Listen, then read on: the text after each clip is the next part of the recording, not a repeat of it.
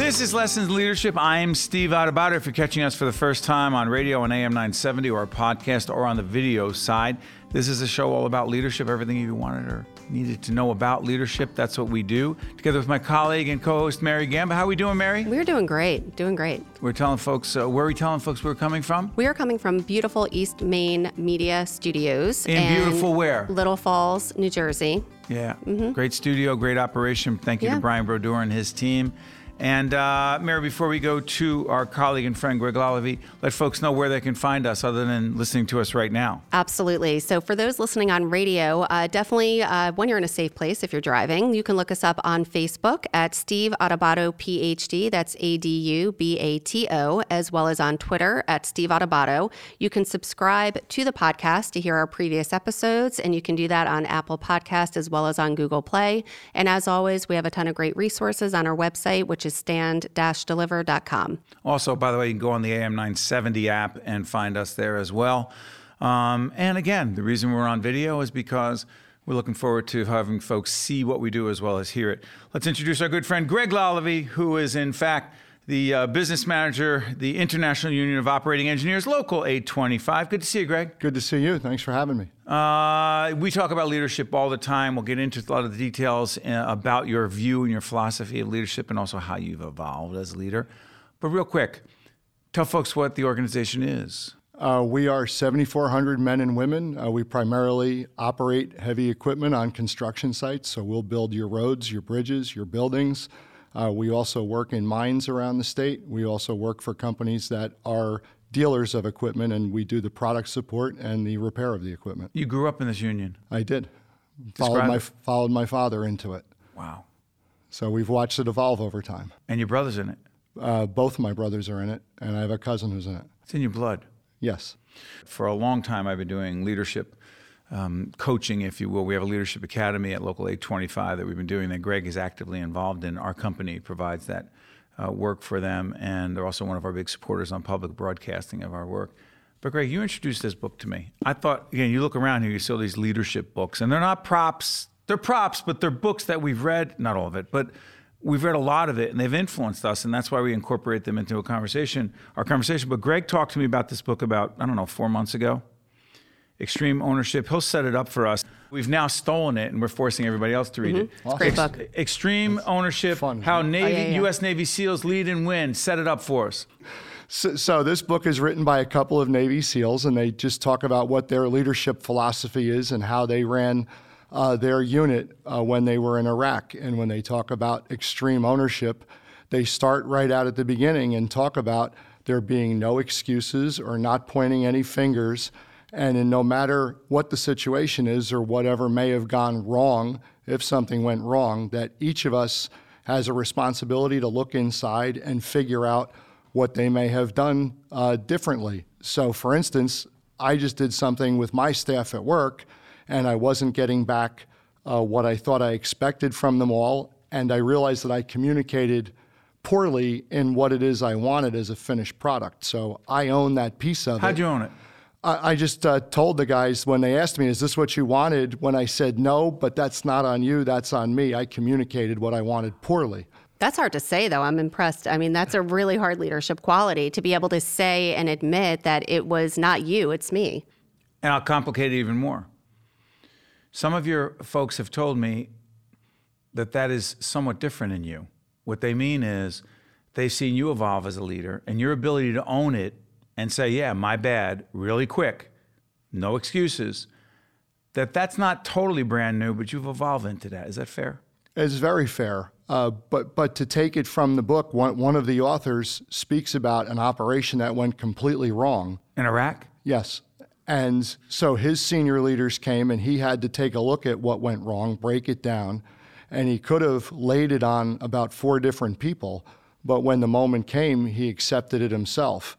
And what was very moving to me in that moment was he brought it out to where that earned him the trust and credibility of so many others around him because he was willing to accept his responsibility for what went wrong and to own it and to change it. So think about this. How often do we see presidents and governors and all kinds of people, including new heads of organizations, Blame, talk about the opposite, the antithesis of everything you just described, the opposite of extreme ownership.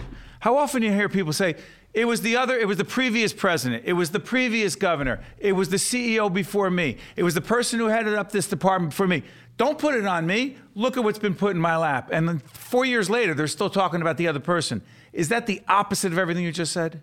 I believe it is. And actually what I was able to do is the lesson that came in this book about taking ownership brought me back to the day I graduated high school. Tell folks where you went, because we talk about the influence that certain kinds of schools have had on us. Go ahead. I went to Del Barton School in Morristown. Essex Catholic in Newark doesn't exist anymore. Go ahead. But the priest, Father Giles Hayes, who's unfortunately passed recently, was the headmaster at the time. And in his graduation remarks, he spoke about pointing the finger at other people.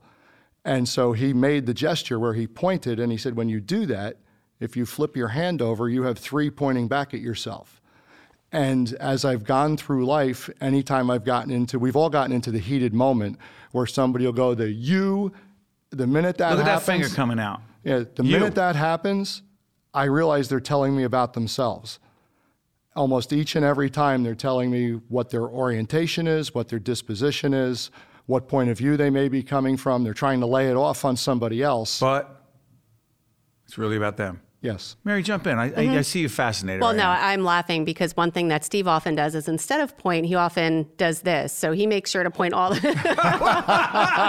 and maybe subconsciously something was happening. But Mary, right, Brian, listen you've to seen Greg that. Lalevee give this incredibly powerful, profound analysis of point. Mm-hmm. And Mary says, Steve doesn't point. He goes like this. So what are you trying to say? It deflects all. I'm just joking. But you do. Please and I noticed all of that out. Okay. I'm sure you do that because of rudeness. You don't want to be pointing at someone, but it's but if I'm trying to have somebody in a seminar, I'll open my hand. Mm-hmm. But you listen to Greg talk about evolving in that way. Mm-hmm. You and I talked about this a lot. If leaders don't constantly learn and evolve, they don't just stay the way they are. They go backwards and they die. Go ahead. Yeah, they go backward, they die, not in the literal sense, but they do. All of we always talk about innovation, and we talk about ways to renew and find new ways of doing things. And if you are too busy finger pointing, assigning blame, as Steve and I always talk, and it took us a long time to get here, we always talk about it's a lot easier to admit where you made a mistake, own it, and then literally go right into the next step of, all right, what are we going to do about it so it doesn't happen again? But that's really hard to do in leadership. And to that point, Greg, your men, your people, they see you doing it. I'm convinced that because I've gotten better, at least in my mind, about blaming, because I was always quick to blame, very quick to blame. My problem is I think that because I'm owning it, then you better own it. And I get frustrated when some team members and others don't own it. You? In this project that I just alluded to a minute ago, a few of the staff were behind the deadline in getting it to me. And each of them picked up their phone and called me and apologized and accepted it, which just makes me believe in this topic of extreme ownership even more, and that the leader can lead people into this. How about no excuses? How about the no excuses concept? Someone might say, and it went wrong, I'll take that part of it. But what you don't understand is, and then there's a list of 15 things that they thought they were not in control of. Someone was unfair to them. The cards were stacked against them. You say? Well, you can't worry about what you can't control. You have to deal with what you can control. And then you have to focus on what you can control. So whatever those might have been on that list of what somebody can't control, there has to be a way around that or to overcome that and put into a bucket of what could you control. Maybe it was traffic, maybe you could have left earlier. Part of the extreme ownership is about developing solutions, not focusing on what the problem may be, but focusing on what the solutions might be. Switch gears a little bit. We're talking to Greg Lalevee, who is the business manager at the International Union of Operating Engineers, Local 825. They're a longtime friend of ours in the Lessons in Leadership family, and also one of the big supporters of our work on public broadcasting. So I'm curious about this. How have you evolved as a public communicator / leader? And then how has that translated to your folks? Well, for myself, I work at it constantly. If I have to do any kind of a big presentation, I will go through it multiple times. I'll rehearse it out loud. By the time I get up at the podium on Monday, I've gone through it so many times that probably the first third of it is darn near committed to memory. But I'm curious about this because I was actually saying to one of our clients yesterday, you actually have to own it, going back to extreme ownerships. He said, what do you mean? I said, I know you know it. I know you've practiced it, but how do you own it? Well, you referenced before that I'm second generation operating engineer. My brothers are in this. So one of the things that you'll read in the book is one of the things that we need to do is believe in what you're talking about, believe in what you're doing. And I'll tell people all the time, when it comes to my life, when it comes to something simple as my medical benefits have come for 54 years by way of Operating Engineers Local 825. So I believe in the goodness of the organization. I believe in what it stands for. It drives the passion that I have for it and the passion behind my work. There's one more piece I want to run past you. Mary and I, again, talk a lot about, very often I run late, even though everybody else is on time. And my excuse, which is not okay, is that, I was just in the gym. As if anybody cares, right? But here's the point I'm making. In my mind, working out and trying to take care of myself as best I can is part of being a strong leader and effective in life and being the healthiest person in life. You have gone through a fascinating metamorphosis, if I can say that correctly, a transformation from when to when, because if you Google some of our previous interviews with Greg, let's just say this, on steveadubato.org, check them out, you look a lot more fit today than you have in the past. Is that my imagination? No, from April 12th to today, I've lost 122 pounds. And it has been a transformation. And one of those things to talk about is actually a leadership lesson that I learned in a program that was authored by General George Casey, in which he talks about the acronym of REST. And he says in a person's day, you have to find time to read, exercise, sleep, and think. R-E-S-T. Say it again. Read. Exercise, sleep, and think. What did that mean to you? Well, it meant that I had to take care of myself. To be an effective leader, that I had to take care of myself. I'm not a big gym rat. I'm not an exercise, lover, if you will. But you don't have to be. No, but you have to carve out 10 to 15 minutes to take that walk. Do you take the walk something now? Positive. Yeah. You build it in. Yes. You have to. You have to make the time. But you have to explain to folks how hard you've worked on the nutrition end. Because to me, that is a life and leadership lesson. Over time, this was happening. Because the other leadership lesson that's striking me, if I'm wrong, tell me, is the level of discipline required. It's a lot of discipline. And as you probably know, psychologists will tell you, you've got to make it through 3 weeks to develop a habit. So you try to, dig your way through those first few weeks. And I found it to be true. Once I got through the first couple of weeks, my habits became just my habits. To what extent has it actually helped you as a leader? It's helped me tremendously. I feel as if I think more clearly. I think I present better, outwardly. How about confidence level?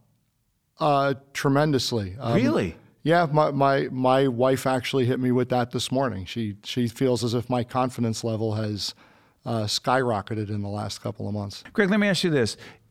Before I let you go, what would you say your greatest challenge is as a leader today? Is trying to set my organization up for the future. So the future is going to look completely different. And I'll reference another book that I read this summer called The Anticipatory Organization by Daniel Burrus. And he talks about what he calls an exponential inflection point. And that is where forces combine that create exponential change and transformation. When you look at computing speed, when you look at bandwidth, when you look at digital storage, we only have to look at our cell phones to make this real. We went from analog signals to digital signals. We used to have a Palm Pilot that was separate from our phone. And as computing speed got better, as we went to digital signals, as we got more storage on the machine or in the cloud, we watched the rise of the cell phone. But what does this have to do with leadership? Well, you have to prepare your organization for the future. And in my organization, we're watching computers and artificial intelligence and GPS control come into the machinery. And with standing on the precipice of 5G being released broadly, this is going to change how fast signals can be done and how quickly you'll be able to displace people off of the machinery that we've been operating manually for 123 years. So devil's advocate, someone says, you know what? We're really losing jobs in this country because of automation, because of technology. What you are saying is maybe, maybe not. It's maybe not, because you have to take every one of these things as an opportunity, not a setback. But it's a challenge. How's it an opportunity? Well, it's a challenge, but the opportunity is is still going to be work to be done. Somebody's going to have to know how to set those computers up, how to interface with the robotics, how to deal with the mechanization. So there will be jobs there. The jobs will just be different than the ones as we know them today. How are you preparing folks for that? And let folks talk about innovation. Brian and his team at East Main Media built this studio in a short period of time. Mm-hmm. You folks have built a training facility. Set it up for folks. We have. We're an accredited institute of higher learning now, and which is the first step in our ambition to become a 2-year technical college standalone on our own, which we think will be done by the end of this year. Innovation is not an option, right? It's not an option at all, because change is the one constant in the world. So when Burris talks about his exponential inflection point, for those who study language, those are some really powerful words. And when you talk about the speed at which the world is going to change, now that the platforms are all digital. That's right. The world's always changed, but now that we're in a digital world where things are done 24 hours a day as the world spins, as we go to bed tonight, it's 9 o'clock somewhere else on a digital platform. The world never sleeps. You know, we've said this many times, and I'll repeat it for our folks watching and listening on Lessons in Leadership. By the way, you've been listening to Greg Lalevee from Local 825, the International Union of Operating Engineers. You know, this whole thing, and we'll go to a break in just a second, this whole thing about innovate or die, you could be like, oh, Steve has another slogan. Not really. Because I've said this before, there are some organizations who are doing really well, who are making a lot of money. You know, folks on Wall Street making money off them, the shareholders making money, the employees doing well. But they didn't innovate. They didn't make the changes. They were too comfortable with the status quo. Dare I use some names? Kodak, Blockbuster, Research in Motion, and you say, who are they? The parent company of BlackBerry. The list goes on of organizations, corporations doing well, saying, we're good. We're standing pat. Status quo is fine. What's this whole thing about it? People are going to want to watch movies in their home off of TV? People are going to want to take photos off their camera? That's ridiculous. We don't need to do that. Innovate or die, right? Well, the CEO of BlackBerry was infamous for saying nobody's ever going to want to watch videos on their phone. Just get on a bus or a subway one day and watch what everybody's doing. Could you imagine? Yeah, that worked well. So again, Mary, final words before we let Greg go, because I watch Mary Gamba watching and listening to our fascinating guests on Lessons in Leadership, and I find that you are fascinating. I am. I absorb everything like a sponge, and I will use the example of if you're pointing and you have the 3 fingers coming your way. It's Thank you. Great. I know it's a great example. It's an absolute great example. But and I may be the first student in your college too, because as I said, we had Greg on before for our radio, just the radio show, right. And I am dying to use one of those big machines and go digging. You're welcome anytime. Yeah, you know, I'm going to take you up on that. Yeah, Mary's going to. Just don't let her leave my organization, because we'll die. Innovate or die. Without Mary Gamba, you die. But how about this one? It's so fascinating. As we let Greg go, Mary has worked with Greg for several years now. They've had countless conversations on the phone, email, text messages, constantly. He walks in the studio here at East Main Media and she goes, it's so good to meet you for the first time. How crazy is that our interpersonal face-to-face is less, but we interact with people all the time. Welcome to the digital divide. Exactly. This has been Greg Lalevee. I'm Steve Adubato. That's Mary Gamba. We are at East Main Media Studios. Lessons in Leadership. Come back right after this. This is Mary Gamba. If you want more leadership tips and tools, log on to stand-deliver.com. That's stand-deliver.com. Lessons in Leadership with me, Steve Adubato, and my colleague, Mary Gamba, is brought to you by Prager Metis, Gibbons PC, Valley, New Jersey Resources, and the International Union of Operating Engineers, Local 825. Welcome back to Lessons in Leadership. I'm Steve Adubato with my colleague Mary Gamba. Mary, I know you thought I was going crazy when I was talking about disruption, because Greg Lalevee from Local 825 was talking about, he used the term, but I want to make it clear. Again, books are not props, they're real. A book by Terry Jones, a colleague and friend who I recently had a chance to interview on a conference down in Baltimore. His book is called Disruption, the technological disruption coming for your company and what the heck you need to do about it. I added heck, that's not in there. Yeah, well, that's one I haven't read. You have to give us a little bit more information. I don't think well, that's here's what mainstream. It is. Right out of the box. Right out of the box, we'll talk about disruption. But he says that disruption, you ready? This is from a quote that he uses from Mike Campbell in the Sun, in The Sun Also Rises. Ready? Question. So how did you go bankrupt? 2 ways: gradually and then suddenly. Wow. What does that mean That's to you? powerful. Yeah. What that means to me is that sometimes you may think that something is way down the line, that maybe whether it's a job or, I mean, this is obviously, they're talking about something unfortunate, but it seems like you don't realize how close it is until it happens. And so Disruption. therefore, the whole concept, I think people think we may be beating a dead horse, innovate or die. It's not just some slogan. The fact is, we talked about the companies before, and that's just Google this. Speaking about innovation, where was Google 20 years ago? Google, organizations that died because they didn't innovate, whether it's BlackBerry, whether it's Blockbuster, whether it's Kodak, it's a long, long list. And the reality is, and again, the quote, I was watching a movie about Steve Jobs the other day, the movie that was out a few years ago. Fascinating. The quote from Steve Jobs, read it for us. Absolutely. Innovation distinguishes between a leader and a follower. What does that mean to you?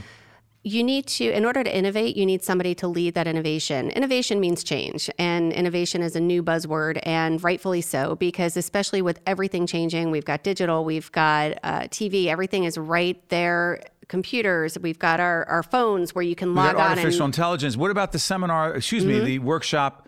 Forget about it. I'm thinking seminars and workshop. We did a whole public broadcasting special on voice technology with our colleagues at the New Jersey Institute of Technology. Absolutely. On voice. Yeah, absolutely. Amazon Alexa. You could speak in your house. I'll walk in my house and I'll say, Alexa, turn on my lights. Alexa, play country music. Alexa, do this, do that. And she just does it. You don't even have to think. You don't have to lift a finger. And it's fascinating. It's scary because you always wonder who's listening to you when. But once you get past that, it's a matter of just knowing that these are the times. They're changing. But think about this. It's not just that the times are changing. Is that the connection to, you may ask, what's the connection in leadership? It's that Steve Jobs, even though he had a terrible personality and was awfully mean to people and would embarrass them in public, watch the movie, you'll see what I mean. And again, you read about him. It's not, people don't disagree with that analysis, but the other side of him was he saw things that others couldn't even imagine. And his biggest challenge, as I thought about it, was he was trying to explain what he saw. And they didn't see what he saw and were turned off and afraid. And he's like, no, we have to move forward. And it didn't, and by the way, he often failed. Right. So talk about the idea of failure, right? And innovation. Yeah. Well, before we get to failure, just when you were talking about one of the keys to leadership is being persuasive, being able to persuade others when they didn't even see that it was possible. So, or they don't think it is. Or they don't think it is. They didn't see it that way. Or worse, they may think something totally different. And then you may have to really switch and negotiate and go back and forth and change their mind. But with failure, one of the reasons innovation will stall or just not happen at all is because people are fearful of failing. And that's just unfortunate because if he was afraid to say, wow, let us, take the iPhone, it was great. I mean, the original iPhone, and now we're up to like the 10, 11, I don't even know. And every time it's like, oh, wait, we're not going to have one camera on this iPhone. We're going to put 3 cameras. By the Why? way, excuse me, that doesn't mean we think that every innovation as a leader, like it's a great innovation. Right. Sometimes you ask why they even do this. Exactly. It doesn't make sense, but go ahead. I think sometimes it's Don't unnecessary. innovate just for the point of innovation. And sometimes, and again, I mean, I love my iPhone. I love Apple products. And sometimes I think, wow, they just changed the phone so this way more people go out and buy it, right? And the same with anything, whether you're talking about electric cars. Innovation is really finding a new way to do things that will hopefully leave the world a better place. And that's what I feel innovation is all about. Quick follow-up on this.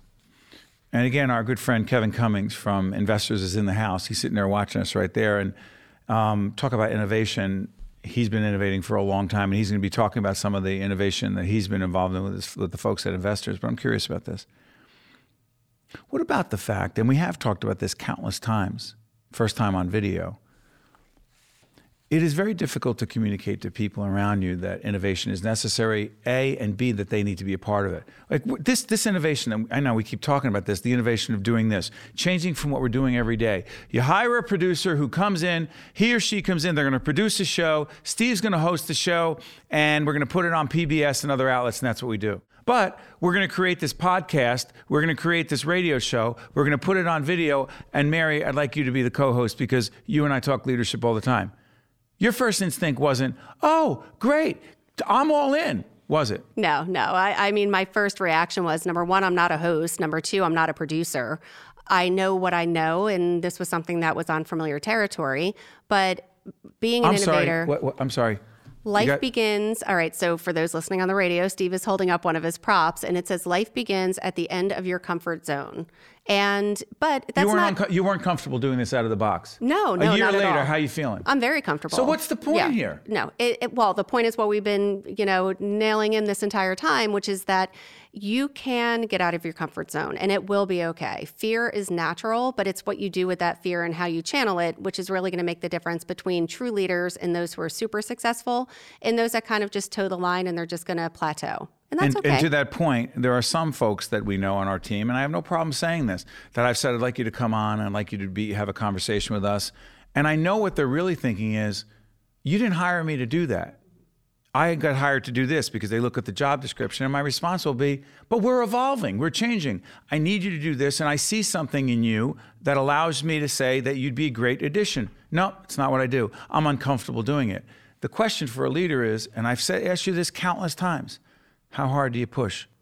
In certain cases, and you and I have agreed to disagree, in certain cases when using this as an example, using this story, I think there are certain people who are... It's not just about us. For everybody but listening, I'm saying watching right now. If someone really puts their foot down and says, listen, that's really not for me, but then what you would like to hear is, however, let me just give you another place where I feel like I can be helpful. That would be a good way. That's the leader's job?